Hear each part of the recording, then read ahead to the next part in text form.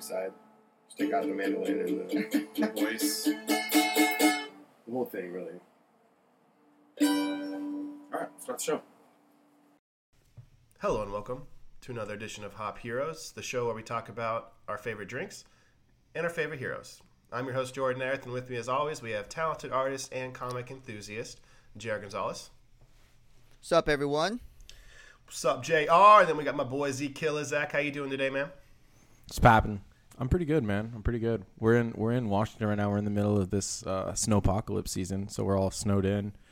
Yeah, it's pretty crazy. I mean, I've definitely never seen this much snow. I know I'm talking to somebody who lives in Alaska, so I recognize the irony here.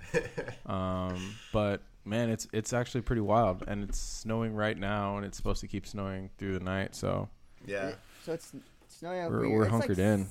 It's like sunny where I'm at. So is it coming from the north down to the south? Must be because I'm from the north. The north remembers. You're not from the north. Yeah, I'm totally from the north, though. I don't know. It's snowing right now. So, how much snow do you have, JR? It was about a foot, honestly.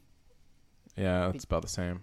10 to 12 inches. I mean, the cars are driving around right now, but I mean, it was so much snow Saturday. I mean, people weren't leaving, but I drive a Subaru, so ate that snow. Not to brag, but like when that Subaru ate that snow. ate that snow. Eat that shit for breakfast. Dude, I took my Honda to the grocery store yesterday, my Accord, and it was. I mean, I actually made it, but I was driving real slow. Drive slow, homie. Yeah. Yeah, I saw all the videos and like the Twitter posts of like the grocery stores just cleared out of bread and like supplies. Like it's like the apocalypse. Well, Alicia and I are tripping because like we got all these warnings all week and we were supposed to like, prepare or something, but we just didn't. Like we didn't go to the grocery store at all. So when it happened, we had this conversation where we were like, man, like we don't have any food or anything here. Like what are we going to do? And so we just had to brave the elements. And we took my Accord to the grocery store, and I mean, everything was fine. Like we made it there. The grocery store was definitely missing a ton of stuff. It was like some zombie apocalypse grocery store. Like they didn't have like bananas. They didn't have like these essentials like water bottles. It was crazy, but we got Fruit Loops and shit, and so we're solid for a couple days. I feel like there's some propaganda there. Like if there's snow coming, like all the fucking big grocery department heads honestly, get together and like let's make them feel like they're gonna die and let's sell out all of our product. Honestly though, like if that's the case, and I mean it's kind of messed up, but like it's also super smart. Yeah, super smart because it works. People are like, oh my god, we gotta go to the grocery store and clear them out. It's like they're probably trying to sell stuff there that they haven't sold in like months. Seriously. And they're probably just like why do you need 12 loaves of bread? You're not going to be in the snow for 6 months. Like yeah, I know. Lo and behold, 12 loaves later, here we are. Winter's coming, man. Yeah. Did you panic, JR, or did you stock up? I did not. Amber and I just, it wasn't as bad as the ice storm, in like 2007 or whatever, or 2006 or something. The old ice storm of 06. The 06 or whatever it was. I wasn't worried. I mean, we knew we were going to get to the grocery store. I mean, I think a lot of people... The only reason it became... but he's got a Subaru, bro. He doesn't care about shit. Yeah, that's true. I got a Subaru in my... He doesn't worry about nothing, dude. My 4x4 Ranger helps out a lot, too. But I felt like people were... Like, it wasn't going to be an issue, the snow, until people made it an issue. And then everybody went and bought everything from the grocery store. So, like, normal people like Amber and I were like, it's not a big deal. We went and tried to buy bread. We're like, where's all the goddamn bread? Like, I can't even make a PBJ because these people bought all the sandwich stuff, and you go try to buy the good ham, it's all gone. You're like, if it's that much of a apocalypse, you don't need to buy the $10 ham, go buy the cheap bologna or whatever. You're right. But yeah, I do feel it's a little bit propaganda. I mean, it wasn't that bad. I mean, it's packed. There's a lot of snow, but I'm watching. I mean, all kinds of cars drive around, not just my Subaru.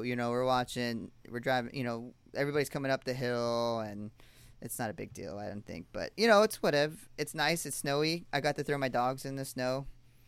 Just like I put my cat in the snow. Yeah, I love that. I did it like that. Yeah. Well, what's funny is that he's a snow leopard, so it's supposed to be his natural habitat. You would think that he would like love it, but he didn't like it. He basically hung on my pant leg and cried. I don't know if cats I don't even know if even snow leopards like enjoy snow. There's just they kind of have to. Yeah, that's just like what they're called, but they're like, don't call me that. Dude, don't fucking call me that. I actually hate snow. Like, I had my choice to be poolside with a martini or a margarita. You know, call me a martini leopard. Bullshit. Call me a vacation leopard. You don't know me. You don't know where I've been. That's what happened up here with the earthquake. We went to the store after the earthquake, obviously, and like all the bottled water was cleared out of Freddy's, and it's just like there was one 6-pack of like $3 a bottle fucking like Iceland water that I had to get. Just it was just annoying. Yeah. But well, in like a zombie apocalypse situation, like who do you think survives? The people that like mad rush to the grocery store first, or the people like me and Alicia and JR and Amber who like go afterwards and just like try to pick the scraps? I mean, I feel like there's more factors than who goes to the grocery store first of survival, but but I feel like those are two types of people, bro. There's the panickers. I agree. And there's like the first the Twitch step like panickers, and then the like, I mean, there's a lot of reasons why you'd get in the second category. I would say laziness, lack of preparation, or you would say like you're kind of the waited out type of person. I don't know, but sometimes I think that like moving with the mob is the most dangerous thing to do. It is the dangerous type of scenario. It's kind of like when you go to a concert or you go somewheres and you got to show up 2 to 3 hours early, because you know there's going to be people who show up 2 to 3 hours early and get in the line first. And you're like, if everybody showed up like 10 to 15 minutes like they're supposed to, everybody would find parking. Everybody would get in line. It would be not the biggest deal. You know what I mean? But there are people out there who show up 2 to 3 hours early. And you're like, you're ruining it for everybody else. I hate you. You're ruining this. Yes. Now I got to stand in line, you know. And I think it's the same concept. Everybody's like, oh, my God, snow is coming. Let's go buy bread. And honestly, it was really pretty, you know, the snowfall. And it was like it's really powdery snow. You know, it's not like a thick ice snow, you know, where it's really hard to get around. You know, if it was like that thick ice snow where it's super hard, we can make really good snowballs, then I can understand. But you go out there and it's a powdery snow, you know, it's kind of what people use to go snowboarding, right? And it's easy to get up there and it's easy to drive around. Out my window, I'm watching this guy with his, you know, little Honda Civic going by and just trailing, know, so it's just blazing trailing trails the out there. Yeah, I feel like the snow sometimes isn't the worst about the traffic, but it's like how people act in the snow that like makes it the worst. Yeah.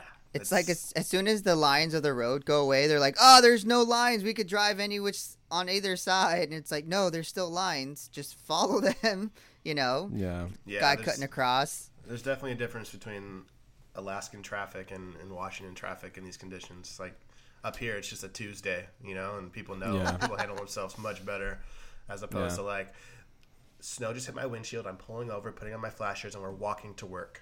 We have to chain the tires. I'm calling my babe. We have to chain the tires. How much do we have in our bank account? We need more bread. We need more bread.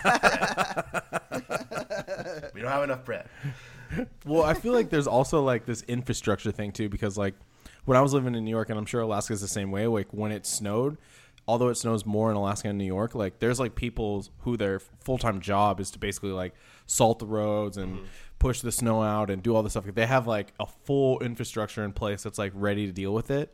Whereas in Washington, it snows so little that it doesn't make sense to have that like position. And so when it happens, we're just like, well, I mean, it'll melt sooner or later. So I feel like even because of that, even a little bit of snow here is like more disruptive than what it could be in like Alaska or New York. For sure. They're definitely obviously more prepared for it up here. And it's kind of cool. Like in my apartment complex, there's just a bag of salt by the front door, like all the time. And so like whenever you walk out in the morning, like you just grab it and kind of salt the sidewalk, and then the next person that goes to work will do the same. And like it kind of like, you know, help everybody out, do your part. And it's just, everybody's just ready for it. One thing in New York, like, oh, go ahead. I would say one thing I really love about when it's powdery, like Jay was talking about, is like it makes everything so much more quiet. Like it just like condenses the sound down. So like you go outside and like you can still hear like traffic every once in a while, but it's just so peaceful.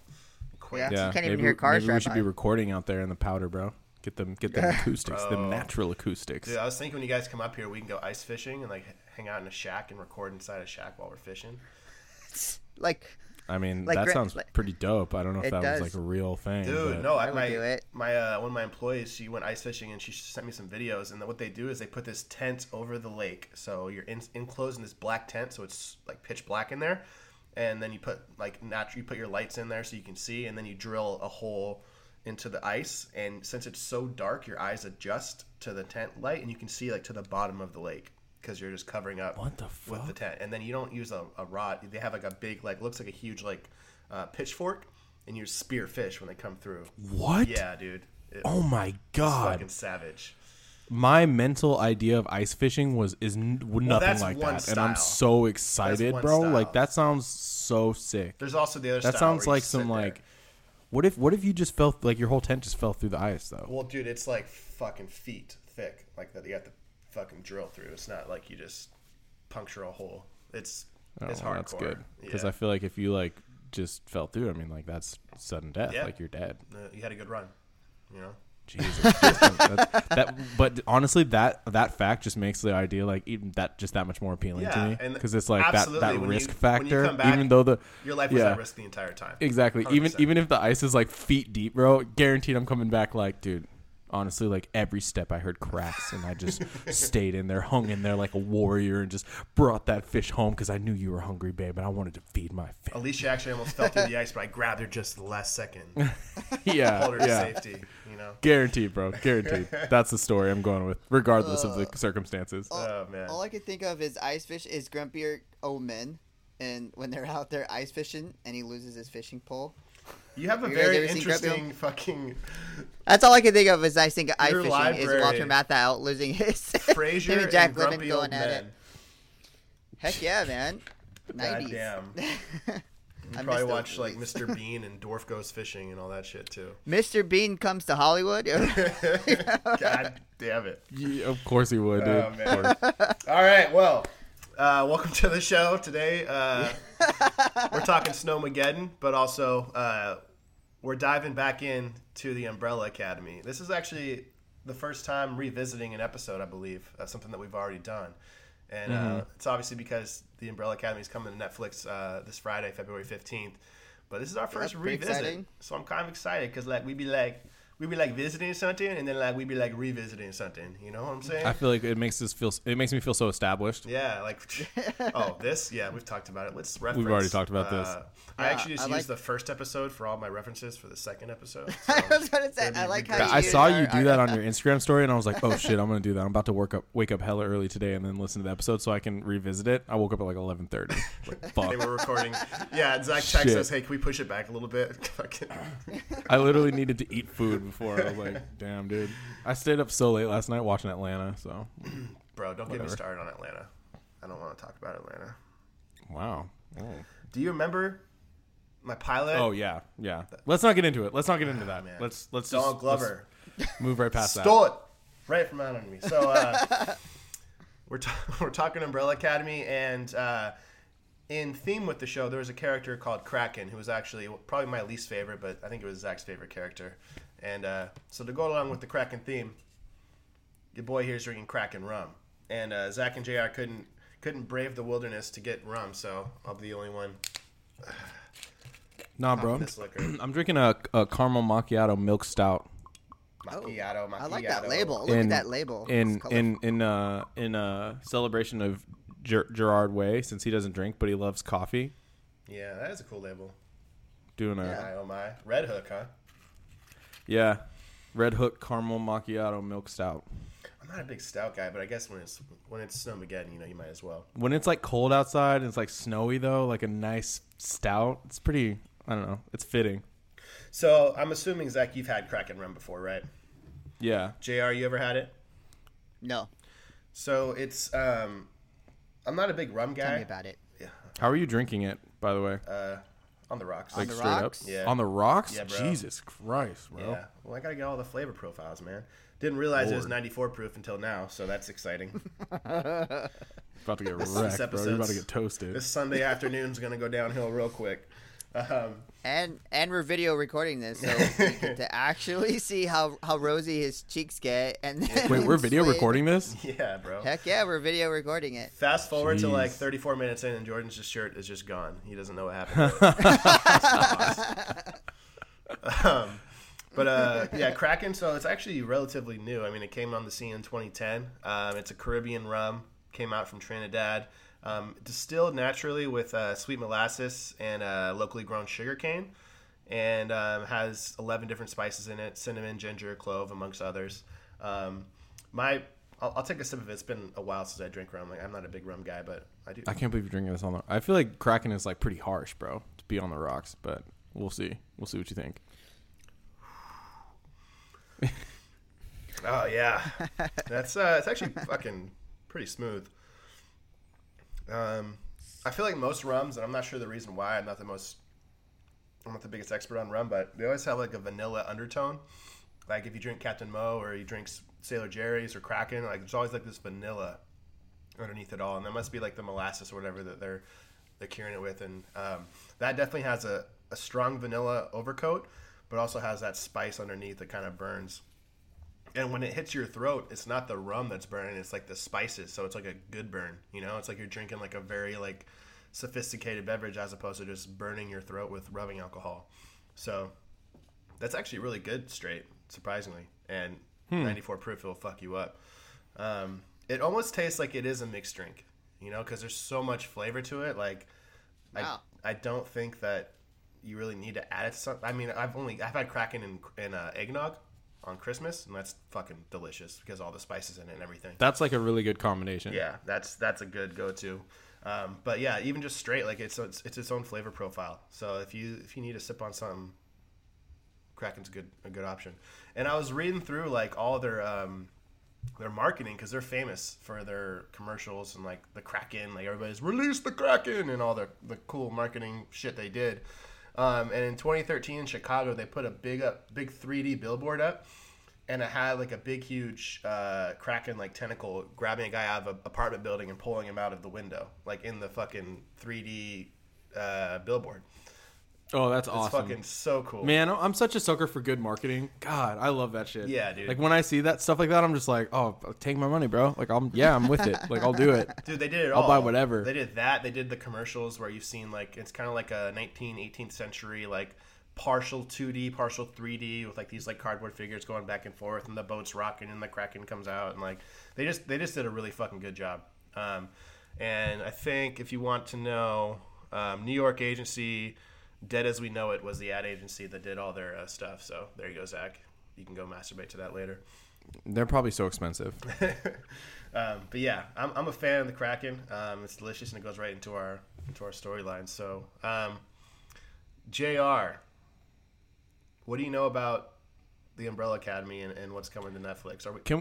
Can we take a quick time out though? Because I would like a quick recap as to what happened in Volume 1. Because I feel like the whole time I was reading Volume 2, I read Volume 2, but I wanted to like be reminded of what happened in Volume 1. I couldn't find a recap on YouTube, and I know I read Volume 1 too, but like I feel like it's been a while, and maybe like for the listeners and for me, so we can like just kind of pick it up from there. Can you guys recap Volume 1? Let's do it for sure. Okay, so Volume 1, the Umbrella Academy Apocalypse Suite, and it's basically. I actually really heard something today from Gerard Way that we had talked about the last time, and something that Jordan was so passionate about was his lack of background and his lack of character development. And he talked about something. Jordan called it lazy writing.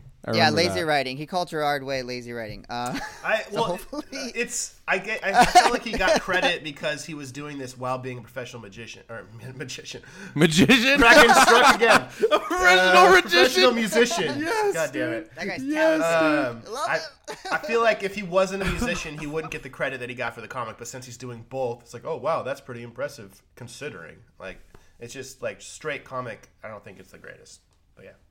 So. I totally thought of you when he said this, and he talked about the editor at Dark Horse, right? And he talked about why he loved this book so much, and Gerard was saying that the reason he loved it was because there was no origin stories. Basically, everything was coming up as a secret, so everything was revealed at the time. So that's why you didn't see a lot of the background stuff, because he's like, what happened to number 6? Nobody knows, right? So you find out throughout the book what happens to, Hargraves throughout the, you start to, throughout the book, he reveals these secrets. And so what I'm going to do, just to shake your head, what I'm going to do. He never revealed what happened to number 6. Literally, never did. I know.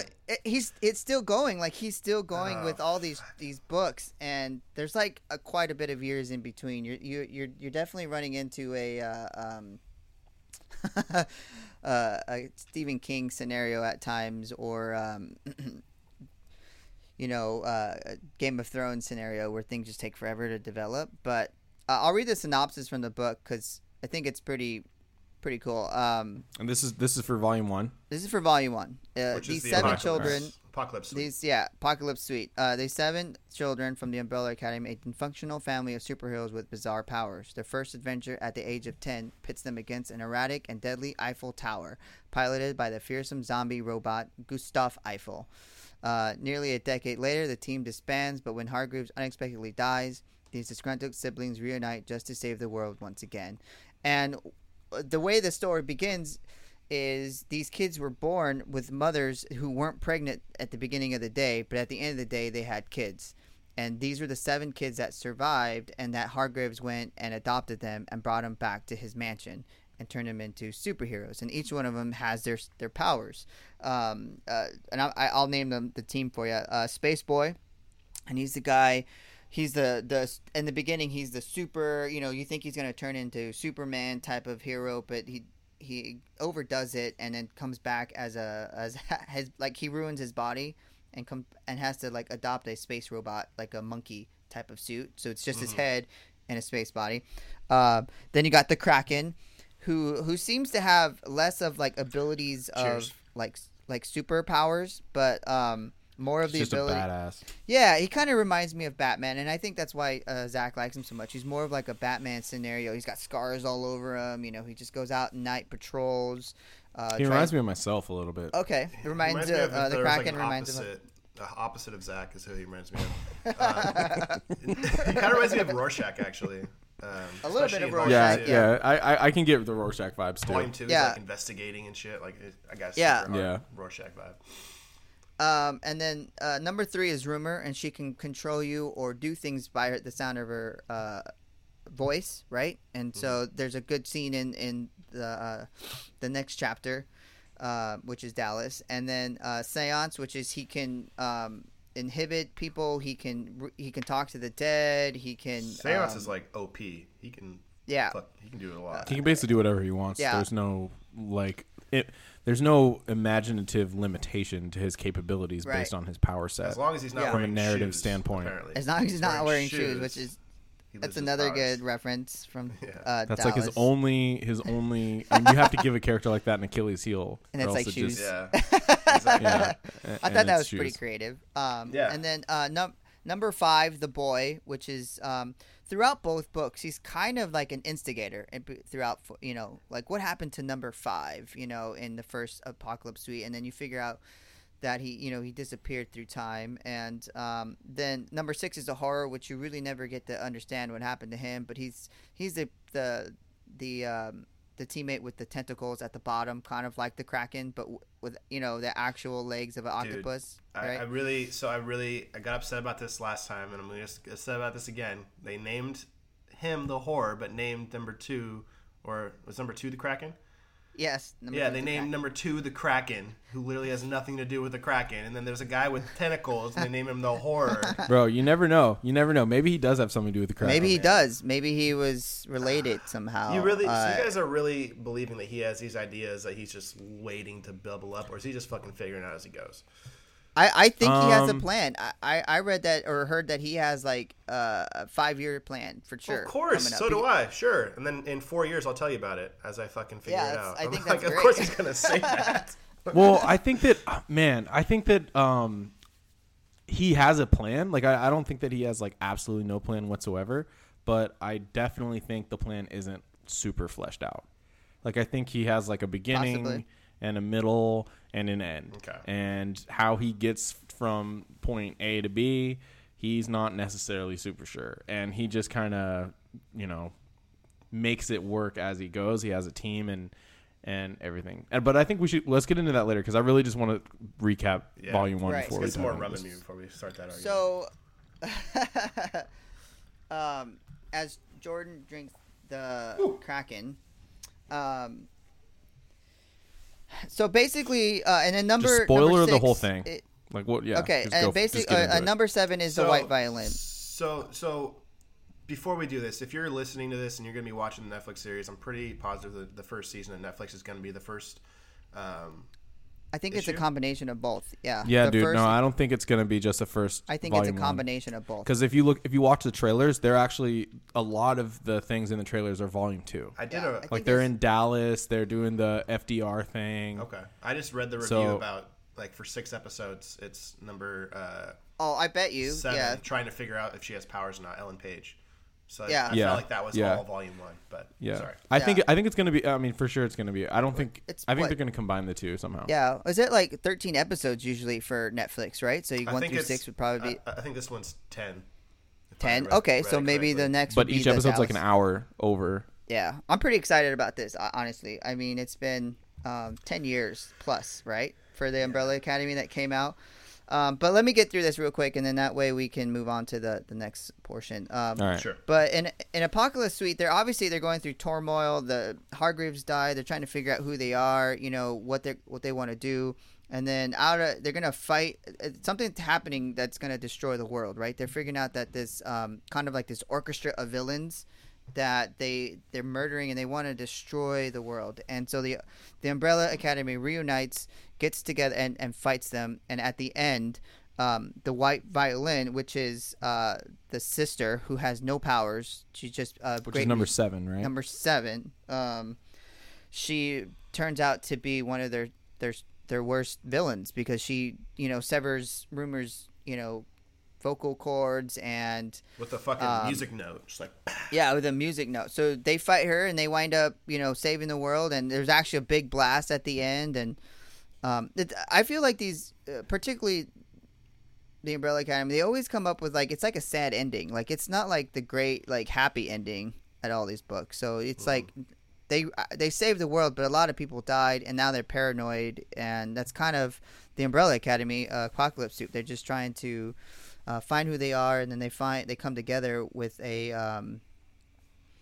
and the stories are fantastical mystery thriller, like sci-fi horror kind of books, and a little bit of fantasy in there. And so there's a lot of wild things that go on in the book, but that's basically what the book's about, just them coming back together after falling apart. And it's a little bit of an origin story to them fighting their own sister to save the world, And that's the Apocalypse. But isn't so number 7 was mind controlled though, right?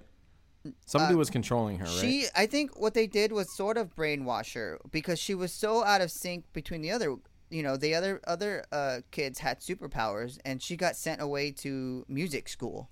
Right? Mm-hmm. She was an easy target, for sure. Yeah, she was an easy target. She was really good at what she did, and she didn't know what her power was. And her power was obviously the music. And they used that as like a perfect villain coup to bring her into. And she turned out to be the white violin, which I think was a great character, honestly. It's a great cover that they did for that comic. Yeah. And the white violin's cool. White violin made it. I think she made the first issue. First trade, and I definitely think that the art carried it a lot too. I know as a Hellboy artist, right? Gabriel Bra, he's done Hellboy art. He's done a lot of. It's a very stylistic art, So it's when you see it's his, you're like, oh, that's Gabriel Bra, he's a Brazilian. He's actually a twin. If you didn't know, he has a twin brother. That's cool. And they do a lot. Yeah, and his brother works on comics too, right? Yeah, they do. They both do it together. So which is pretty cool. I mean, if you read. There's a lot of good stuff if you buy the trades, which is when they combined all the books together, you get a lot of behind the story stuff. So there's a lot of really good behind the story stuff, and that was in there. We talked about his brother and how he loved music and being able to work with an actual rock star, which is pretty rare for people, I guess. So right? Yeah. Many rock stars. Yeah. It's a little rare. So I guess. yeah, that's the Apocalypse Suite in a nice short. I mean, there's a lot to it. There's more details, but they move into Dallas, and Dallas becomes more of a. I like Dallas a little better, honestly, than the first set, but that was just Yeah, I completely agree. So let's recap a little bit on all of our opinions of Apocalypse Suite, because I think we definitely had some differing opinions there. So yeah. We've really talked about it already. I mean, I didn't think that the writing was the greatest. I thought that there was a lot of holes, and there was the argument that the holes would be there on purpose for future narrative, which seems to be what he is saying. And I mean, that's great and all, I guess. And I think that's why a big reason why I liked Dallas a lot more is because, I don't know, the first series seemed to be a lot of fantastical building this world, which is necessary. I mean, it's a very unique world, but I feel like in Dallas, it was much more like a normal world, and there's like an underlying fantastical approach, as opposed to being fantastical with like an underlying real approach, like with the family and everything. And I feel like I guess I just prefer the former. I prefer a real scenario where fantastical shit exists, as opposed to a fantastical scenario where real shit exists, because in the real world, with fantastical shit existing, you can actually like see that happening in our lives, whereas we're not in a fantastical world, so the real shit in a fantastical world just isn't enticing to me. So I think that's a big reason why I liked number 2 a little more, but we'll go into that. I mean, Z, you re-listened to episode 1. Oh no, you didn't, because you didn't have a chance because you overslept, but I'm sure you still have your opinions. And then you read volume 2. What do you think comparing the two before we go into number 2? So in volume 1, I was kind of on the side of, I didn't think it was lazy writing. I think it was kind of like a ride that you just had to kind of agree to get on in the beginning and just think like, this is going to be crazy. But if you stop, like, I guess trying to put a magnifying glass to it, then you can kind of start to enjoy it. In volume 2, I almost kind of went the other way. Like I almost kind of went back to more like not necessarily saying that it was lazy writing, but more so thinking if this was not Gerard Way, Gerard, if this wasn't the lead singer of My Chem, like would I be reading this? Like and that's not to say that it's bad, but it's just to say that to me it feels, I mean, oftentimes to me it felt like super random. Like it just felt like I was like turning the page and, now they're in Vietnam and they're fighting vampires. And then now they're going to do the JFK thing in Dallas. And now this dude got shot, but he comes back. And so I don't know. I think that, I don't know if I'm not sure yet if I would say that I liked volume 2 more or less than volume 1. I think that it's more that in volume 1 I was down to be on the ride and just kind of like be, I guess, surprised. But in volume 2 I was expecting a little bit more, I think, because I like already had agreed in volume 1, like, okay, like I'm on this ride, but like I want something to solidify for me. And I don't know if I really felt like anything did get solidified for me on volume 2. I don't think that if we weren't doing Umbrella Academy for the podcast, I don't think it's a title that I would pick up on my own. Okay. To be honest. All right. So if we're in agreement that number 1 and 2 is going to be combined for the Netflix series, then let's talk about what's the storyline number 2, JR. All right. So storyline number 2, it starts off with, by the way, these issues came out between 2008 and 2009, and basically what's going on is I'm going to start from actually the first chapter, the first book here is where Hargraves is in the White House and he's talking to John F. Kennedy, and they're talking about the Cuban Missile Crisis. To me that's what I thought they were talking about right away, and how JF Kennedy looks real stressed and real struggle. Something's happening to him, right? He knows something's different, and then it turns into they're actually fighting Abe Lincoln, the monument, and that Kraken actually makes a pretty funny joke. Talked about, are we really gonna fight another monument here? And he's fighting Abe Lincoln, right? And but the way that this new set Dallas, it's based around number 5. And what happened to number 5? Where did he go? What did he do? And we read in Apocalypse Suite, there's these gas mask men after him. And in this set, they tell you why they're after him. You know, he was supposed to complete a job and he didn't. And he's living this old man life in this 10-year-old body, right? And basically it kind of starts off the same way as the first one does. The first set, as Apocalypse Suite, they're dealing with some tragedy in their life. You know, Pago died, which is the ape, the chimpanzee that talked. The little monkey. Yeah, they kind of raised him, kind of like he's in the Netflix show. So yeah, that's good. Spoiler alert. And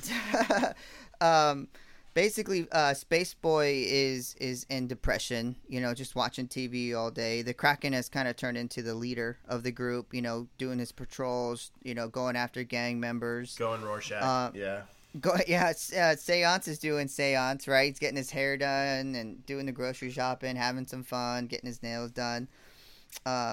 Rumor is having a hard time. You know, she's dealing with the fact that she lost her voice and the fact that her sister betrayed him. And her voice is her source of powers, so like that's a big loss. Absolutely. And then she, so White Violin's in it. She's in the beginning, but she's kind of in a comatose state, you know, kind of a vegetation state. But she's kind of starting to come around, and there's a part in there where Rumor takes her and makes her remember what she did. And there's a bunch of TVs with all the chaos and the death and. You can definitely tell that they did that because they want to bring her back for future narratives. For sure. That Absolutely. was foreshadowing. Did she take a bullet in the head in the first? She did. Number 5 shot her in the back of the head. That's what I thought. Correctly. Yeah, that's what I thought. I couldn't remember how they took her out. But. And so, that's kind of the beginning of everything. And then you start to see that the gas mask men are after number 5 again. You know, he's at a dog race and kind of like I said, and doing the old man thing. He's got the old man hat on, you know, he's got his pants all the way up to his, you know, chest, and he's just kind of trying to live his life that way. I thought that was so interesting that the one whatever child or what, do they have a name? The Umbrella Academy, is that the name for their team, I guess? Yeah, the one of them that can travel through time can't win a horse race. It's like the one thing that you would be able to win every single time. Just look forward, come back, you win. I guess it's probably because he doesn't want to use his power because then where's the fun in it? I thought that was just a little bit ironic. But, I felt like he wanted to just torture himself. That's why he was there. I'm just going to torture myself. There's a lot of things throughout the book. You see that he's trying to torture himself. And kind of weirdish things in there. Particularly when the chimp dresses up as Marilyn Manson and he's just sitting there. Marilyn Monroe, not Marilyn Manson. Marilyn Monroe. Two very different, very, very different people. Marilyn Monroe. Happy birthday, Mr. President, not fucking. Happy birthday, Mr. President. He's just sitting and he's hilarious. Like, sing it, you know. So, but I'm a very important person. Sing it to me again. Don't stop singing. Just drinking whiskey. Yeah, he went dark, dude. He got dark in the second episode. So, and that's issue 1, and you know that came out to me. I'm starting to get intrigued. I'm not worried about. And this is before I even heard the interview about him revealing his secrets throughout the book, not before, or you know, trying to come up with an origin story for each one. So I was, definitely. It's starting to realize, and I had read this obviously years ago, but I read through this kind of quickly. Did you guys read through these books kind of quickly, or did you take time? Or yeah, I mean, it's an easy read. Yeah, I read through it pretty quickly. Yeah. So I went to the comic store. They didn't have it, so I had to get it on my phone. So that was the first time I ever read a comic on my phone. Oh wow! Sliding through, like Zach was saying, you don't know what's going to happen next. But do you double tap on each individual little box? Oh yeah, so the panels. So that it's just one panel at a time, so you just go one panel at a time. Yeah. That's how I read all my comics, honestly. I was flipping through last night, and I had a company dinner last night, so I was a little faded. But I was flipping through last night, and it was so hard to follow when you're kind of buzzed or drunk, and all this time travel and shit going on. It is hard to follow too. That is, I agree with Jordan. I think volume 2, because I mean it's already like so kind of just everywhere. I mean, I thought Volume 1 was pretty everywhere. But then in Volume 2, he's like, you know what I'm going to do to this already everywhere narrative? Let's throw in time travel. And now you're just like, with everyone, yeah. Fuck, dude. Like, Jesus. Let's make everywhere it crazier than it has to be. It's so funny, though, because I feel like me and Zach switched places on this one, it sounds like. Because I was... So you like this one? I was more on the ride of number 2. Yeah, I was like, okay, this is fucking cool. And, like, I don't know. I feel like the characters... It might be because of the characters, but they just spoke to me more. Like, I loved what they did with Space. Like, he's just sitting in his basement eating cookies and milk and watching fucking... And he's, like, super TV, fat now. Super fat, super depressed. And, like, doesn't give a shit about anything. Huge and has these, like, minions, like, getting milk and cookies for him. And he's just watching TV. And it's like a Jerry Springer, Maury type show. And he's just eating cookies. He goes, outstanding. Like, that's the first thing he says as he's watching this shit. Where's my ice cream? yeah. And Seance is, like, like, all these characters are doing them. But, like, I felt like the dialogue was so much better in this one. Like, it wasn't taking itself seriously. Not that Volume 1 took itself too seriously, but there was some serious moments. But, like, literally every moment in this was, like, humorous. Like, Seance, I mean, takes a bullet to the head and goes to heaven, and God's like, yeah, I don't want you here. And neither does the devil. So you're just going to go back. Stay back. Like, that was so fucking awesome. And then Space is like, so what's on the other side? And he's just like, absolutely nothing. Absolutely nothing. It's like Nothing. It's all black and white, and there's a dude riding a cowboy or riding a horse. Yeah, that's God. That's God. Cowboys. He's a cowboy. But I do like this. I think one of the things I liked about this Dallas limited series number, it's like 1 through 6, is the fact that they introduce some really, really cool villain people. Dude, and an Cha-Cha and Hazel. Yeah, Hazel and Cha-Cha, right? At the end of issue 1, right? They come into play. They were kind of scary. They were kind of scary, you know. Like, their art style, I feel like, was, like, pretty creepy. Right? It was just like... It was dope. Jesus, dude. I'm excited to see that on the Netflix. In the new... Yeah. Did you guys see the... so I don't know if you guys had it, but at the end of the book, at the end of the trades, they talk about Gerard Way's design for these characters. Yeah. And he talked about... And isn't that pretty interesting how he wanted to put Disney Mickey Mouse? He wanted to do it as one villain and designed very similarly to Mickey Mouse. And I thought that was, isn't that more interesting? Like, who did he want them to really represent, right? Like, is it Disney, who's the actual evil empire that they are? Or, you know, or is it, that, I don't know, just some theories, some conspiracy theories, I guess, going on there. Well, how they introduced those two, man, it was so dope. Like at the diner, like they're like, "This pie is amazing." And like, what's the recipe? And he's like, the chef peers his head around. He's like, "I'd tell you, but you'd have to rip me limb from limb." Or something like that. Should I read it? And then it's just that one, like it's just them, like smiling into blackness, and you're just like, "Oh fuck, dude!" Should I read? Should I read the little episode, little part here? Scene. That was awesome. All right, let's try this. All right, it says downtown diner. Are you kidding me? This pie is incredible. I do feel like I'm reading to 5-year-olds though when I do this. I love the enthusiasm in your voice too. Incredible. You gotta try this. I'm watching and then Cha-Cha's like, I'm watching my figure. Just eat it, dude. Like he's just like screaming at him. And they're wearing huge fucking animal masks. Like they're human beings with huge animal masks. And they're like in these suits, and they look like FBI agents, but with these clown masks on, these very fake animal masks, like you said. And then the waitress comes out. Now, we don't want no trouble, because at this diner, if anybody forgot, in Apocalypse Suite, that's where number 5 had killed all those gas men in the past. So that's why they're there, by the way. Oh, that makes sense. They're following number 5's trail. And he goes, wow. He goes, I told you, what's in the pie? And then the cook comes out, it looks like an old man with the, like the 1950s style kind of looking cook. And he goes... once I had a man come all the way from Barcelona, get the recipe offered me to get the recipe offered me $5,000 for it. He goes, and I tells him this guy has like you'd have to chop off my arms and my legs to get that out of me. And he goes, you guys are gonna hate this, but he goes, hee. How's that taint feel? Does that taint tickle a little bit? A little bit, and then all of a sudden you just see Cha-Cha's mask close up, and it's the a next fucking scene goes scary fucking look. And it's a massacre, and they're cleaning things up and they're looking at things. But I marked that in the book because I thought it was a pretty funny scene, and I thought it was I thought it was really interesting to show you how bad and how evil those guys were. Like, yeah, it was something out of Reservoir Dogs. You're Dogs. gonna see it throughout the book. It was super Reservoir Dogs. Like they're like laughing and joshing around. They have their suits on, but their sleeves are rolled up and they're just covered in blood, holding axes and saws. Yeah. And like it shows the guy in the chair without any limbs, and he's like canned apples. That's the secret. Yeah. it's like fuck. Like now I'm like that got me. That was when I was like, okay, this is something different. Like this is like first volume 1, but a little more dark. And Darker, I got into that. I love me a dark story. Maybe I'm just sadistic. No, I'm with you. I think he took it a different turn and he added to it. I think you guys. I see where you guys are saying like the first was like this very basic, story, very basic art. It was kind of like the platform. And then I think now you're starting to see him add more pieces to the game board, and you're seeing more villains and you're seeing much more creativity coming out of him. And he's done really good things with the team.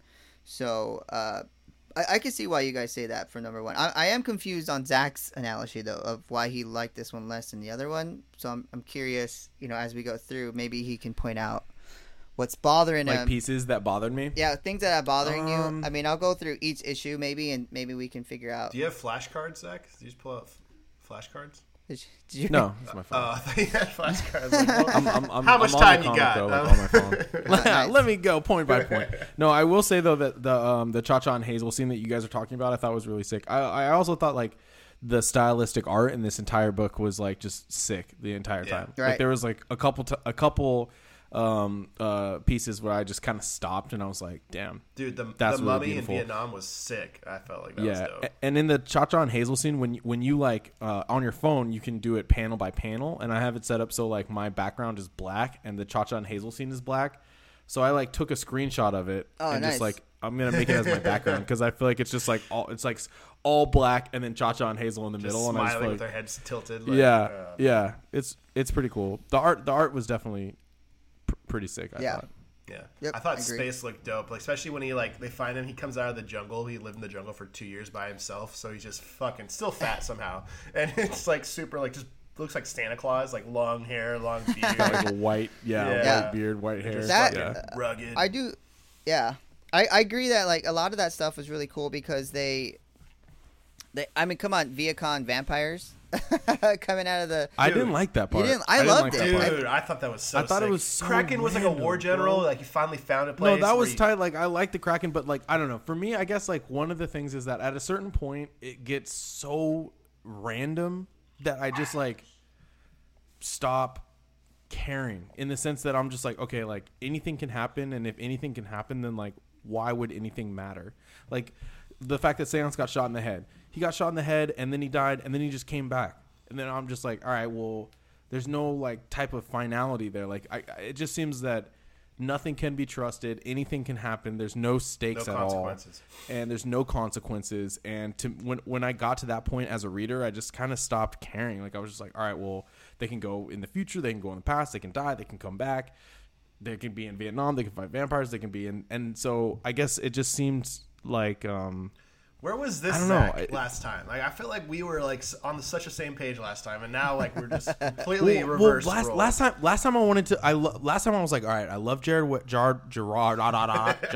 Way, and I felt like I needed to kind of just, I just wanted to get on the ride because I wanted to like see where it took me, but I wanted, I don't know, I guess I just wanted more stakes, like more finality to this world. And as I'm going through it, I mean, I love the art, but to me it was like pretty hard to follow, and God, it just seemed so random. Like every page, it just seemed like whatever can happen is gonna happen, and then none of it really matters. And I just kept going that way. Like it didn't really feel like a narrative that like made sense and mattered to the characters and mattered to the villains. It just seemed so random, and I just kind of felt like, well, I mean, I don't know. Yeah. The art became the highlight for me. Dude, we're so fucking opposite.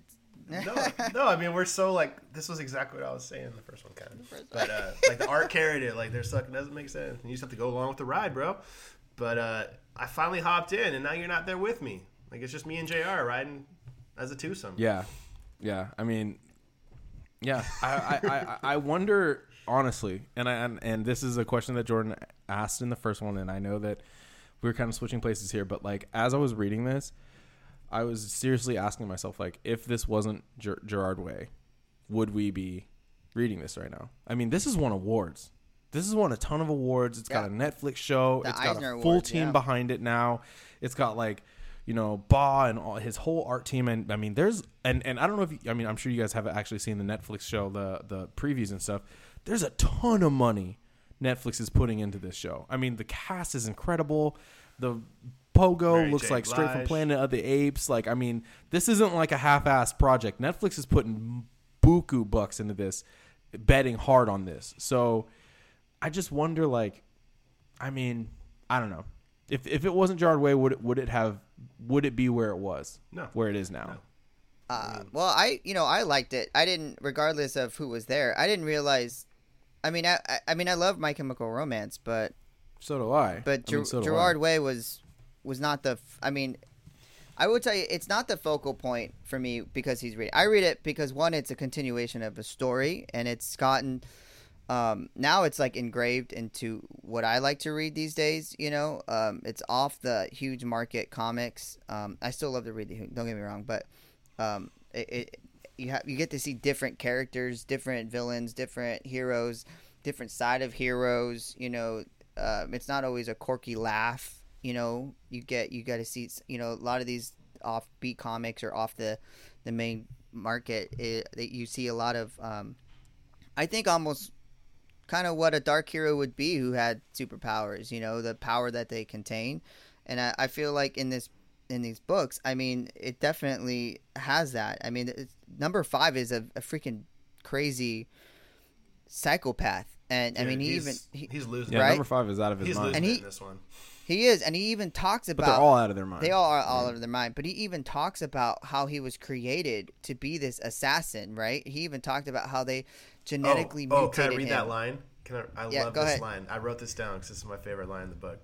Which is in issue 5, right? Issue 5, I think it's. Yeah, so he's talking about how they basically scientifically created him to be the ultimate assassin by putting DNA from every historical assassin in him. So he's got like every skill set of every assassin ever. And so he says he's telling a rumor why he's so dangerous and why he's the most lethal. Yeah, he's giving his backstory to everything. Yeah, and then he says, "I am the act of change possessed into a revolver. I am a revolution packed into a suitcase bomb. I am every Mark David Chapman and every Charlotte Corday. I am Luigi Lucchini slow dancing with Balthazar to the tune of semi-automatics, while Gavril Princip masturbates in the corner with bathtub napalm." That's so My Chemical Romance. That just sounds like there needs to be power chords behind that, and that needs to be like whined in a microphone. I am to the sound of semi-automatics. But it was oh man, that part gripped me. I love that, and I had to look up most of the names to be honest, but they're all like famous assassins in one way. Like Mark David Chapman's Lenin, obviously, and Princip was freaking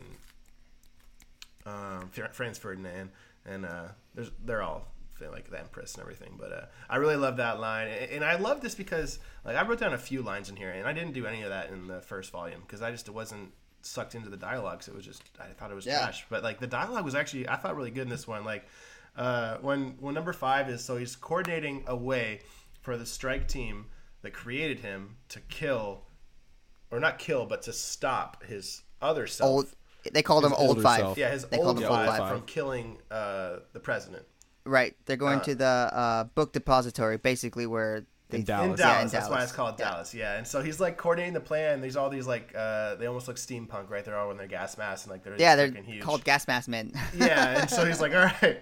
So red team, you know the drill. Run in and get killed. Blue team. I thought that was really funny. I thought that was a funny ass line though, because it's like that's gonna happen anyway, and I feel like that happens all the time in comics. Yeah. But he was just like, you go in there, you get. And killed. they're just like Roger. They're just like, yeah. Like I thought that was so funny. One guy I didn't understand, and I don't think they ever really developed him or explained him. Weird was Mr. Perseus. I don't remember him ever being in the story before, and then he was just in there again, and then never. It's like he's got a a reason for him there. I know that at the end of this book, they do a short story with basically the white violin and Kraken, and where they do it. They call the Prince, and it's a band. And in the scene of this little side story is where I think it's white violin. She punches somebody, and it's him. She punches him in the face. And basically embarrass him, Perseus? Yes. Yeah. The blonde dude.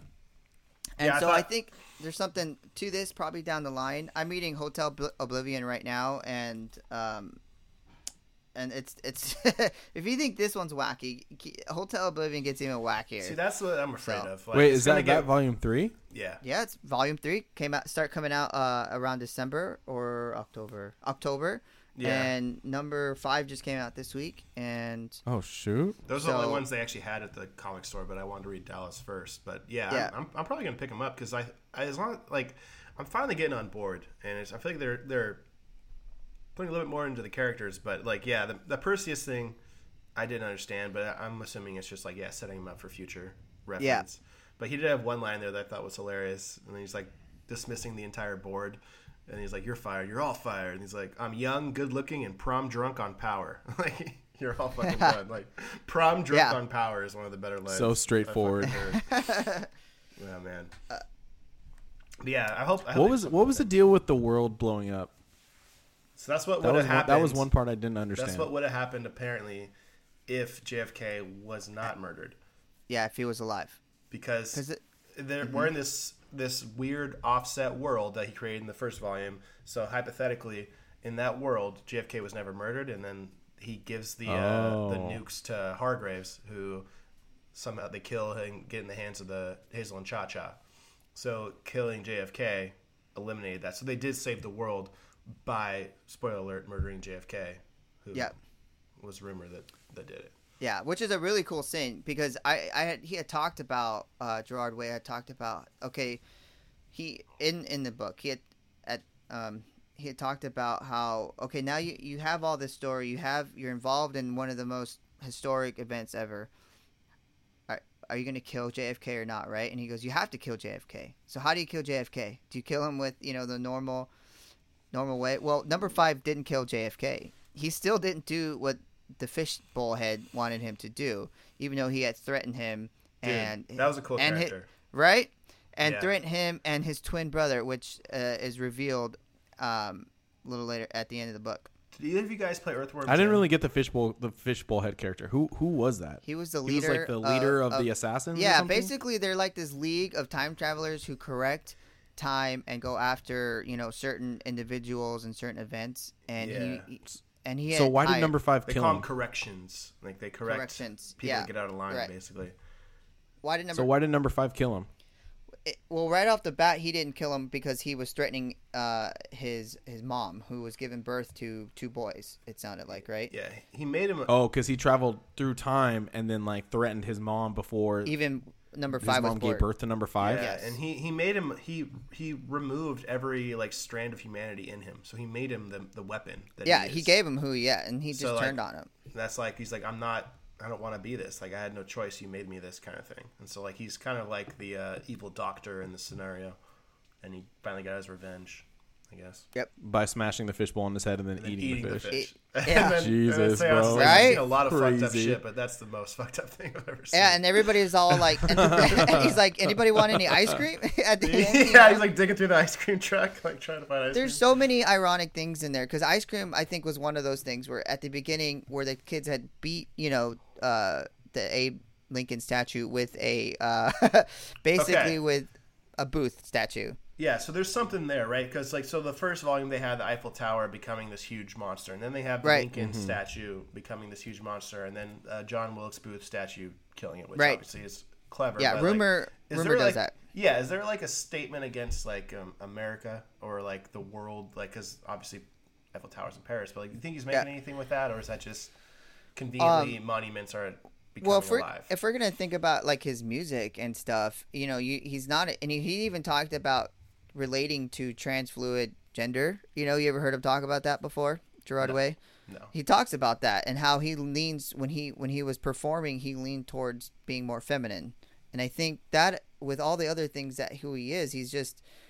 I think maybe there is an underlying saying, okay, this is how America is viewed. Let's destroy that a little. Let's change it. And I think or he the was world. right. Or the world. You're I right. think it's established. Yeah. I think it's just established society. I feel like I mean if you listen to My Chemical Romance and like look at them, I mean they're like pop punk, just fuck the world, like I don't really care about anything and you know, I mean they're like, so I feel like Gerard Way writing something that's kind of anti-establishment just goes with his personality. Would he write anything else? Yeah. I mean, no. Yeah. Like, what else would he write other than anti-establishment type of stuff? Yeah. That makes sense. I thought this was a pretty touchy book because you're dealing with the assassination of John F. Kennedy. Like, I thought that was kind of brave, like in the sense of you must not give a shit about what could happen, because I think there's like a lot of topics that people can get like all up in a bunch about, you know, like, oh my God, like but notice how when they did the assassination, there was no art on it. Yeah. It was just bang, and then they just moved there's on. literally gruesome art in every other panel. So in everything, but they wouldn't touch that. Was so I feel like that was a choice. That was for sure. I'm sure they sat down in a conference room and they had a real long conversation about how they're going to handle that. But I think that there are certain topics that like are kind of untouchable, and obviously that's, I mean, not one of them as a whole, because that was a large part of the plot in this book, but they wouldn't show the art. And so I thought it was an interesting way. Like, I feel like Gerard Way is just trying to like kind of push the boundaries. He's trying to like be like, all right, where can I go with this? Like, can we talk about the assassination of JFK? Can I kill Abraham Lincoln with John Wilkes Booth in a statue? Like, what can I do here? Like, where's the line? Which again, I feel like makes sense based on, you know, who he was as a musician and everything else. But I just found it interesting that they wouldn't touch the art on that. Yeah, and the way they killed him was not normal. Like I said, they didn't shoot him. Rumor killed him by by her powers. Her telling him that his head was about to explode. Yeah, and his head exploded, and that's a way around something. I guess to me, it's kind of creative. It's a way around a sensitive subject and being creative with it, you know. And the fact that she got her powers because, you know, she said under the knife. Quotation, right? She's under the knife, and she had to do it. That was another thing that I didn't understand. Like, what? Nobody was gonna notice that wasn't his wife in the car. That was something that I was confused about too. Like, how did she like entrance him? Like, can she do that with her voice? Like, to make him? She could have. I noticed there was there was a panel of her almost facing the other way the whole time. Like where he's in the car, but bro, and like her. I'm getting in a car with somebody. I know, but it's dog, just like, it's your wife, and you're married to that person. Like, JFK's not going to be like, it's just kind of a hint. You are not my wife. Who are you?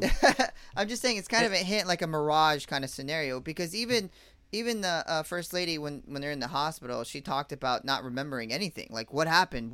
She must have had some vocal effect on the people. Like, so I feel like that was kind of part of that. You know, she looked away a lot. She, you know, man, then when I feel like I'm Jordan right here, but like you guys are like coming to the rescue of what I think was like a dropping of the ball in the plot. Because like if you think about it, okay, even if JFK. Let's say JFK was in a trance. Did she put like all the entire United States Secret Service in the trance? Did she put the entire like all the cameras that were beaming in on the car? I mean, all the spectators. That's crazy. Yep. People know what JFK's wife looks like. Yeah. There's no way she put the entire city of Dallas in the trance. Can I say how happy I am right now? In order to get through that, like in order to get through that scene, you have to do exactly what you guys are doing, where you guys are just like, well. Maybe she put him in a trance. Maybe she put everybody else in a trance. Let's just not think about it. Let's move forward. Yeah. And I know that's where I was in the last volume. You're but in this exactly volume, there. Now you're like way into it. I guess what I'm saying is I'm expecting progress. Like I signed up for the first volume, and in the second volume I wanted to see progress, and I didn't see it. And I just feel like there's scenes like that where it's just like, that doesn't make any sense. And in order for the story to move forward, you just have to accept that it doesn't make any sense and then let it go. And I guess I had a harder time letting that type of shit go. Is it because you're maturing and you're growing as an adult? Aww. With your new engagement, your newfound love, and your house and your car, like bro. You got an office. I was in a completely different place last year. I could have let that type of shit go. This year I can't let that shit go, bro. I got a mortgage. I got a fiance. I got a kitten, bro. I can't let that shit go. Absolutely not. I need answers, damn it. I need answers, and I need them now. Oh, I love it. I do feel like you definitely are doing exactly what Jordan did last year, and which is cool. I mean, that's what comics are meant to do. Like I've said in the past, they're meant to change your opinion from book to book at times, and you can change from character to character. And maybe I don't know what kind of person I am, or there's a category, but I tend to just look over those things. Optimist. Pedophile. Yeah, that's not me. I feel like you just like when you go into something, when you read something, when you watch a movie, you're like, I'm gonna have a great time. Like you just already make that your mind up. I feel like for the most part, and like it takes a lot for any type of medium to like sway you in the other direction, because you already start like your pendulum so far over here. Like this is gonna be great. Yeah, and that's just my opinion, like how I see you. I always tell people, and so. That's a perfect analysis, because what I always tell people when they go into movies, particularly with comic book movies, they have an idea how Spider-Man should be. They have an idea how Wolverine should be, right? And they have an idea how the Fantastic Four to be. And they're like my little sister's like this. She's like, it didn't exactly happen this way, right? And I'm like, you just go in and enjoy the movie. Now, there have been times where I'm like, okay, this is stupid, and I don't want to watch this movie, and I won't watch that movie again. Last Airbender. Yeah. Yep. And but there are times. Did you remember your Sailor Moon episode? Oh yes, I would never watch. Oh my god, that was so hard. I went in there. I'm like, I'm gonna enjoy this. Power. I'm gonna. You hated Sailor Moon, bro. I'm gonna enjoy this. Hated it. I couldn't even watch it while I was sleeping. Like I tried to like leave it on. Like maybe I would like soak it in osmosisly or something, and I couldn't even do it. I was like, osmosisly. I'm gonna change this stupid TV. But Umbrella Academy, it kind of came at a time where I got back into comics too. You know, like around 2007, and because I had been out of comics for a while. I didn't have money before then, and I was living with my parents, and comics weren't at the top of my list. And this is when Amber starts to come around and she's like, you should go back into comics. Amber's always been that person, your significant others. You should do this, and they kind of encourage you, That's when we found Action City Comics, and Umbrella Academy was around the same time. And I think I do hold a little bit more of a close relationship to it, because that was one of the first comic that I bought that wasn't a mainstream comic, if that makes sense. Yeah. And so you got some nostalgia factor in there. A little bit. Sense. And I always, when I read it, I'm like lost in it. Like I'm like, man, this is. I'm like, well, we're all lost, but for different reasons. You're lost, like you're engulfed. We're lost, like what the fuck is happening? Yeah, I'm enjoying it. Like I've read, the Lord of the Rings books, or I'm enjoying it like any kind of like Harry Potter books or something for people, or the Game of Thrones books or TV show. I'm lost in it like that when I read it, and it comes out so rare. Like it's not like it comes out every year. It comes out like almost every 5 years. Almost like even longer than that, right? Yeah, not even. Yeah, it comes out 3 volumes in what? Probably 10 years? Plus years. Yeah. Actually, right, every 5 years. So it's been anytime it comes out, like okay, so I'll give an example. The new issue of Tale of Oblivion came out, right? And I didn't realize that I didn't add it to my book, my subscription at Action City. And I have to order it online to get the 2. I was so pissed. Like I was nervous that I couldn't get the 3 and 4, so I had to go online and order it, but which I don't typically do. I usually buy everything from Action City, but yeah, that's kind of, maybe that's why I'm a little bit more into this. There have been comics that I haven't enjoyed. I mean, I'm pretty sure we'll find one day. Maybe that'll be the goal. Yeah, dude, if you want to include mangas into the category of comics, then I think we have already checked that off. Okay, is it manga or manga? I heard both. Tomato. I heard both. I actually heard both. I've heard a guy say manga. I've heard it when I go in there and manga and I interrupt their reading. You ever gone to Barnes and Noble and all the kids do is just read it while they're there and not buy it? You know, you ever seen that? Dude, that used to be me. Okay. That used to be me. So Still kind of I to love a certain Borders degree. books, man. That was my fucking jam. I know. Borders books was like the toy store for me, bro. R.I.P., When mom dog. took me to Borders. Yeah. Yeah. R.I.P. So, We'd go to a West Coast playing cards, build up our Yu-Gi-Oh that place decks, was- go across the street, yeah. go to Borders, find a dope ass book, kick it, and then your mom come pick us up because we didn't drive. Oh Yeah. gosh. So Really I was the guy Happy that as a clam. happy, 14. Happy as a clam. Absolutely, dude. That was a great Saturday. Yeah. So obviously, JR, you have a connection to the book. Zach, you love the first question. You lost the second. connection. I kind of want to say one thing in response to JR's points. What I was thinking about this, like as you were saying all that, and I think my problem, honestly, like one of my issues is that I can't help but compare this book to Saga and Reborn, because I feel like Saga and Reborn are both like Dark Horse. I'm pretty sure they're both Dark Horse, right? Image, but they're like they're the independent they're type of books. Like off-brand, they're like right? They're not the main off-brand. They're brand, they're not Marvel and they're not DC. Yeah. And so when I'm reading this and I think about like Saga and Reborn, like to me, Saga and Reborn are like just incredible. Like the narratives are just amazing. The art is amazing. And I just feel like when I put Umbrella Academy in that like kind of conversation in my mind, it just doesn't add up. Like I just feel like I would much rather read Saga or Reborn than Umbrella Academy, and I can't help myself but compare them to that because those are the only other off-brand comics that I'm like I've really read or that I'm really into, and so yeah, those are great comics. Yeah. No, those are super great. Yeah, and I think that we're getting a little too much. Like we're getting a tummy ache over the big time comic stories. Like we're getting too much sweet from all the Marvel and the DC. Like they're putting all this in our face, and like we're kind of wanting a little bit of a break, and we're wanting these off kilter storylines. Like I'm hungry. I'm thirsty for some Image comics. I'm thirsty for some Reborn, some Saga, some Umbrella Academy. Like these are like fueling me because right now, like the last thing I want to do is read a goddamn Marvel comic book. With all the Marvel I can't imagine. Face, you know. Yeah, I agree. I actually agree. I'm with you on that. I feel like doing a Marvel or DC. I mean, I know we're gonna do it pretty soon, but like when we do, I just lately I've just been like, oh man, I mean, I'm down, but I really would just love for Saga and Reborn to come out because that's my jam. Well, the beauty right of this podcast is we're going to find all the other ones that are out there as well that are going to be like the Sagas and the Reborns. Like I have quite a bit. Dive into the depths with JR. He's going to be our guide, and we're going to be that's scuba diving super through exciting. the unknown. So that's super exciting. It's very exciting. So going into the Netflix series, I mean, it drops February 15th, this Friday.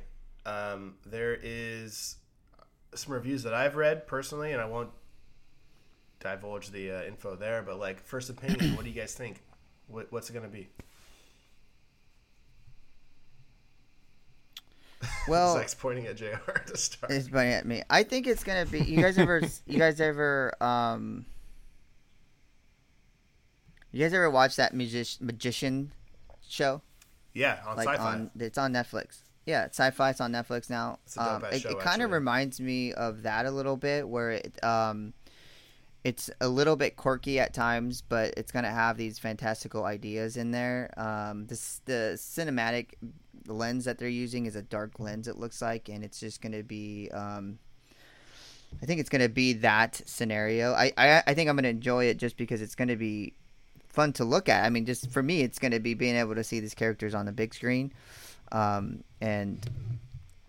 Knowing that interview that I heard with Gerard and Gabriel Ball, he talked about what there's more to come. Like he goes, if this does really well, he goes, we have so much more of this and so many more things. So I'm hoping that it does well, so you can get those things. And he's so full of shit. No, I think he has I think he said it. He said he had to prove it. He said, I think he has an idea of he has so much more to come. I just don't think he has any fucking idea how he's gonna get there. No. Like I think he has big steps, but I don't think he has the in between littler steps. And I think that's kind of what introduces that random feeling into what's going on. But here's the thing, bro. He's got all the funding and all the backing and all the awards behind him at this point. I mean, there's a lot of big names and a lot of big money behind this project, both print and now on Netflix. Because of who he is, not because of the quality of the product. I agree. Honestly, Jordan, I agree. I agree. I think that if this was not started by the lead singer of My Chemical Romance, we wouldn't be talking about it right now. Right. It's not to say it's not good, but I think that there's other talented writers out there who are doing better stuff. I mean, we met artists and writers at RenCon who I feel like have probably written better stories than this, to be honest with you. Wow. Whoa. Well, I haven't read any of them, so I'm not going to make any statements. Sorry. It sounds like a lot of space opera stuff that I don't know how I'd feel about, but yeah, I don't know. Okay, so do you think JR, you think it's going to be a success then? What's your rating? I think it's going to be different. Pre-rate it, bro. Pre-rate it? Yeah, hit me with your prediction. I'm going to give it an 8. And I think it's Netflix really pissed me off this year, and this is why it canceled Daredevil. Okay. Yeah. Yeah. And what the fuck? Season 2 right, sucked, and then to they. be fair. I mean, I understand. I love season 2. I understand. Like, Luke Cage, I'm on the fence with. I actually thought it was better than what I think a lot of people said it was, except towards the end it got trash. But in the beginning, it was actually pretty cool. Jessica Jones, I think, is great. Jessica Jones actually Iron Fist is hot garbage. Iron Fist is hot garbage. Yeah. So I understand that those cancellations, but Daredevil, bro. I thought Daredevil was. It's upsetting, and then you great. have Punisher. Matt Murdock, bro. But Punisher is still trucking along. It's still going, but I haven't even want to watch the second season because you know that they're interlocked together, and it's like, oh, we're not going to interlock them anymore. It's like seeing your ex-girlfriend like with somebody else. Yeah, it's like, and I don't I'm want to screw see this that bullcrap. shit. Yeah. So, like I said, with Netflix really pissed me off with that. But I feel like they're trying to do something different, and maybe this was one of their ideas was, let's eliminate some of these Marvel things that Disney's kind of owns a little bit, and they're trying to get into the space. Heck yeah, and I know Netflix they're looking at all the money that Marvel's making, and DC is like, why would you eliminate kind of trailing that? Like, your and Red they're thinking, damn, Daredevil. If you ask me, like that was the one that broke the mold. That was their. Me too. I know. There had to be some kind of like inside like copyright conflict. something. Yeah. Like Marvel, maybe Marvel tried to start charging them a lot because they started seeing that Netflix was going to rival them for comic book watches as they did stuff like Dark Horse, like stuff maybe like Umbrella Ben Affleck Academy. Was just really pissed. It was like, dude, I'm the original Daredevil. Stupid Batman. He's not even Batman anymore. I know that they're doing. I know Netflix is doing all kinds of these offbeats. I know they're doing. We had talked about. They hired the guy who does Magic Order and Reborn and all those kind of books to write stuff. They're going to put those into shows eventually, I think, and they're going to come off with these non-mainstream books. And I think Umbrella Academy is like their first try at this, and I think they're going to push really hard for it. But I'm going to give it an 8. I'm going to say it's going to do pretty good. Its technology is up there with it these days, and we're going to see chimpanzees running around. I'm curious how they're going to fight the Eiffel Tower, but I'm pretty stoked about it. But yeah. Okay. Z. So when I first found out about Netflix doing this show, my first thought was like, it's going to be a disaster because I just don't. Certain things I think are really hard to recreate live action, and I mean. You've seen that a ton in anime when they try to make live action movies or shows, and it always fails because animation just gives the artist so much more freedom than live action does. Like they can do so much more in animation. And when you get an animated show or comic that is so fantastical, like I think Umbrella Academy is, with the characters and the scenes and the villains and especially the action scenes, I think it's really hard to recreate live action. And so based on that, I thought it was going to be trash. But I started to do a little bit more research into the show. I read some reviews. I watched some reviews on YouTube. And what I realized is that the only way for Netflix to even get close is if they went all in and doubled down on the project and just put in a ton of money and had all the CGI you could dream of. Yep. And it really looks like that's what Netflix did. Yeah. I mean, honestly, from the trailers to the cast, it really looks like Netflix doubled down on this project. And and the cast is crazy, and the reviews are that I've read and seen seem great. They said like the one thing that I remember in the reviews is Watchmen meets X-Men. Oh, and because it is kind of that darker thing, but then there's like the superhero team, right? So I actually think it's going to be pretty good. I think that Netflix, in order for this to be good, did everything they needed to do to make it good. And so, I mean, at the very least, I think it's going to be entertaining. Right. And I love the cast. And I just feel like there's so many resources behind it. It's hard to fail when you have that type of resource pool behind it. So I agree. I think it's going to be pretty good. I think they're gonna nail it. And I would give it a 7. I think it's going to be entertaining. I don't think it's going to be like groundbreaking, but I think it's going to be entertaining for sure. Okay. Can I ask you, who in the cast are you excited about? Like, you keep talking about the cast, and I'm just curious what's so enticing to you about the cast. Let me look up the cast. Well, I will tell you that the only person I know is Ellen Page, which is Ellen Page, name, right? is in it. Mary J. Blige is one of the Mary J. Blige. traveling. Yeah, Ellen Page. FBI agents. Ellen Page is Mary J's in it. Yeah, but other than that, I didn't remember seeing anybody. Kate Walsh. Kate Walsh. Anybody? You're excited about Kate Walsh, or you just recognize? I just know who she is. I remember her from the Lincoln commercial, the car commercial. Yeah, I guess my reason for asking that question is like the cast is.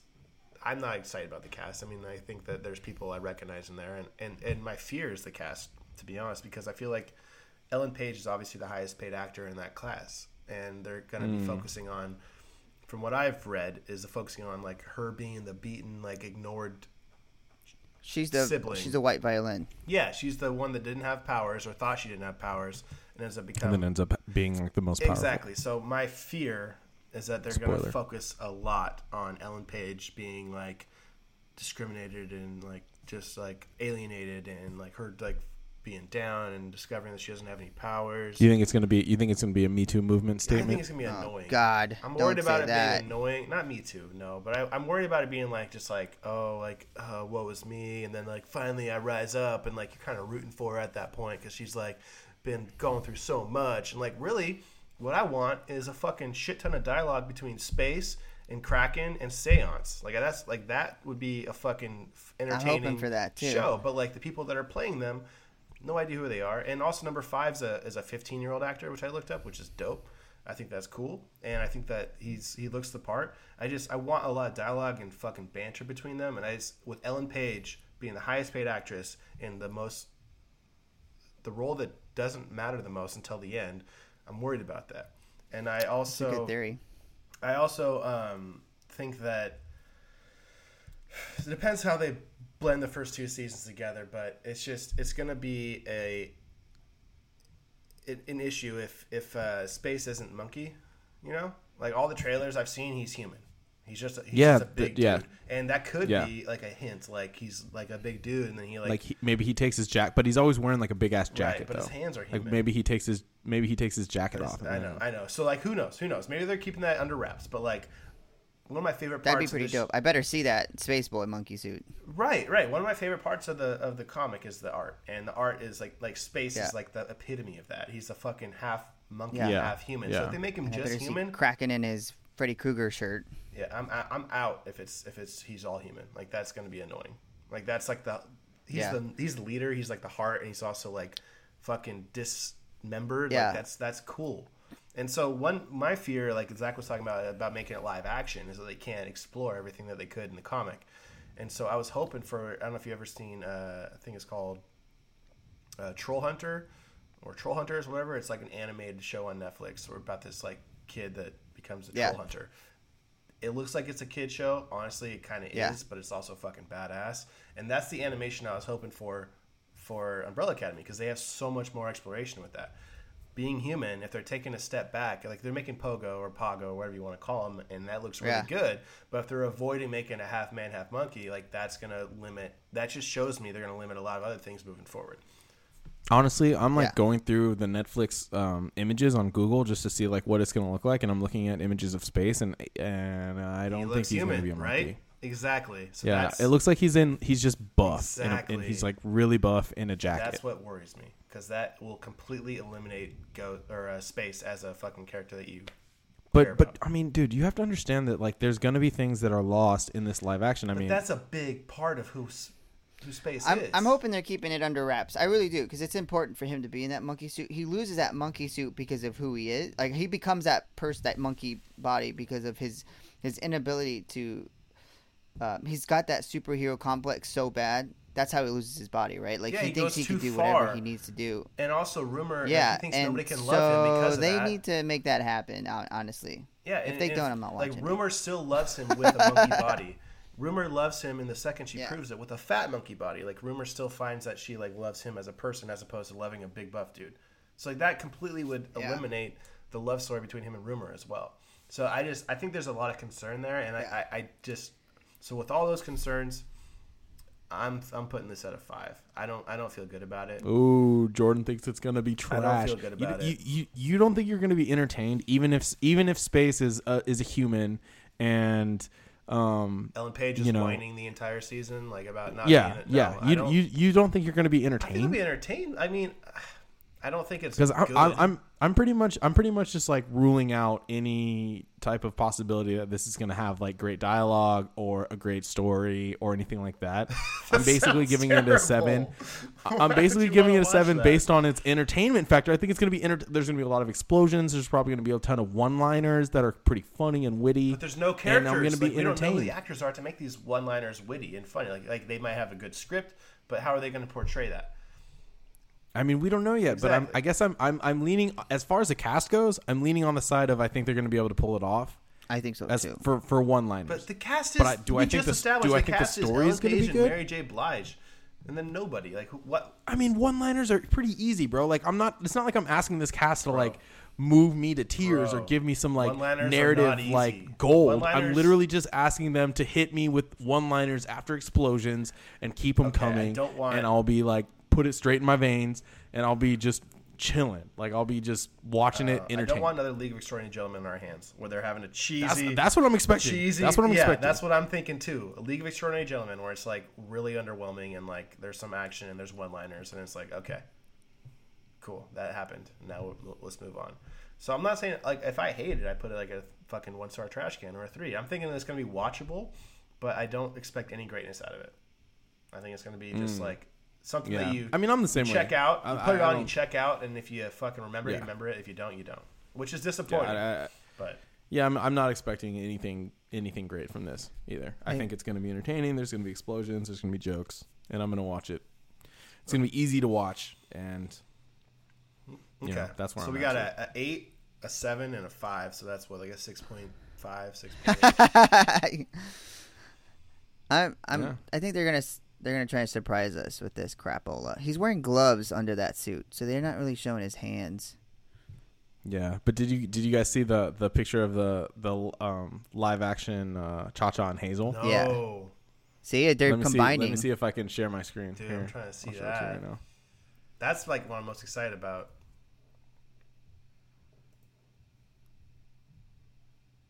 Loading. Can you see? No, It's loading. It's loading. Bro, what kind of fucked up Wi-Fi you got over there, dog? I got trash internet. I got Lego Movie. Look.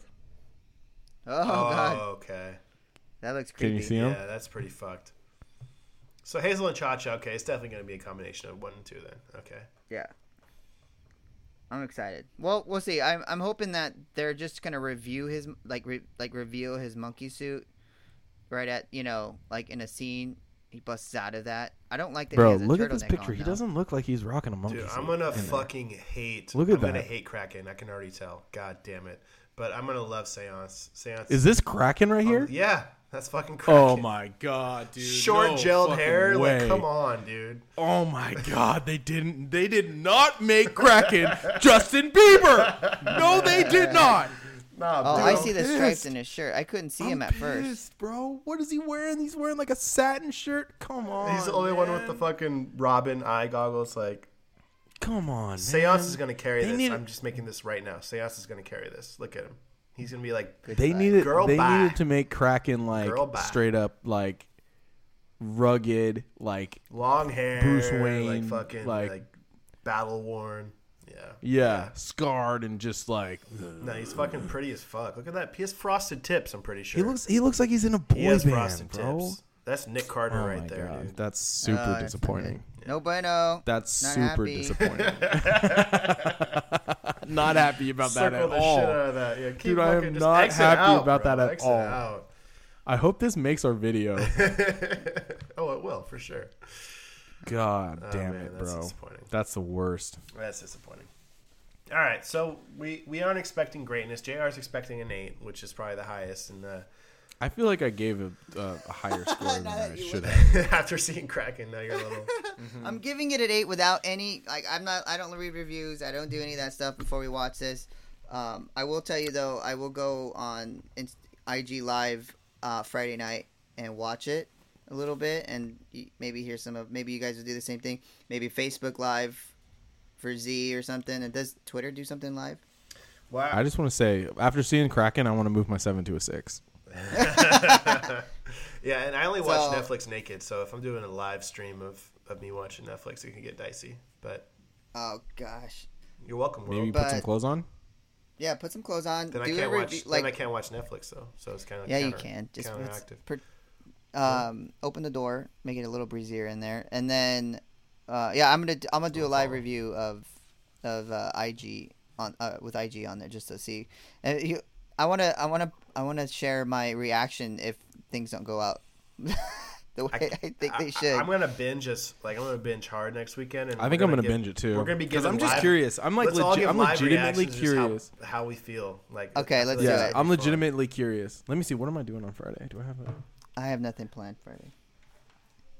I know I have something planned Saturday, but nothing Friday. I'll wear clothes this Friday and I'll show some reaction. I'll throw some reaction out there. Oh, I don't have anything this Friday actually. Yeah, I'm binging the shit out of this.